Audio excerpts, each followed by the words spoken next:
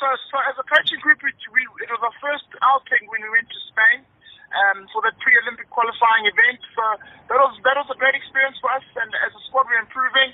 And then the top of the year off was obviously winning the African qualifier, the Road to Tokyo qualifier, which was obviously against the African nations. And we played Ghana in the final and won that, which meant we qualified, you know. And we're so grateful to SAFCOC for sending us after that qualification, because it's up to your Olympic committee to give you the green light.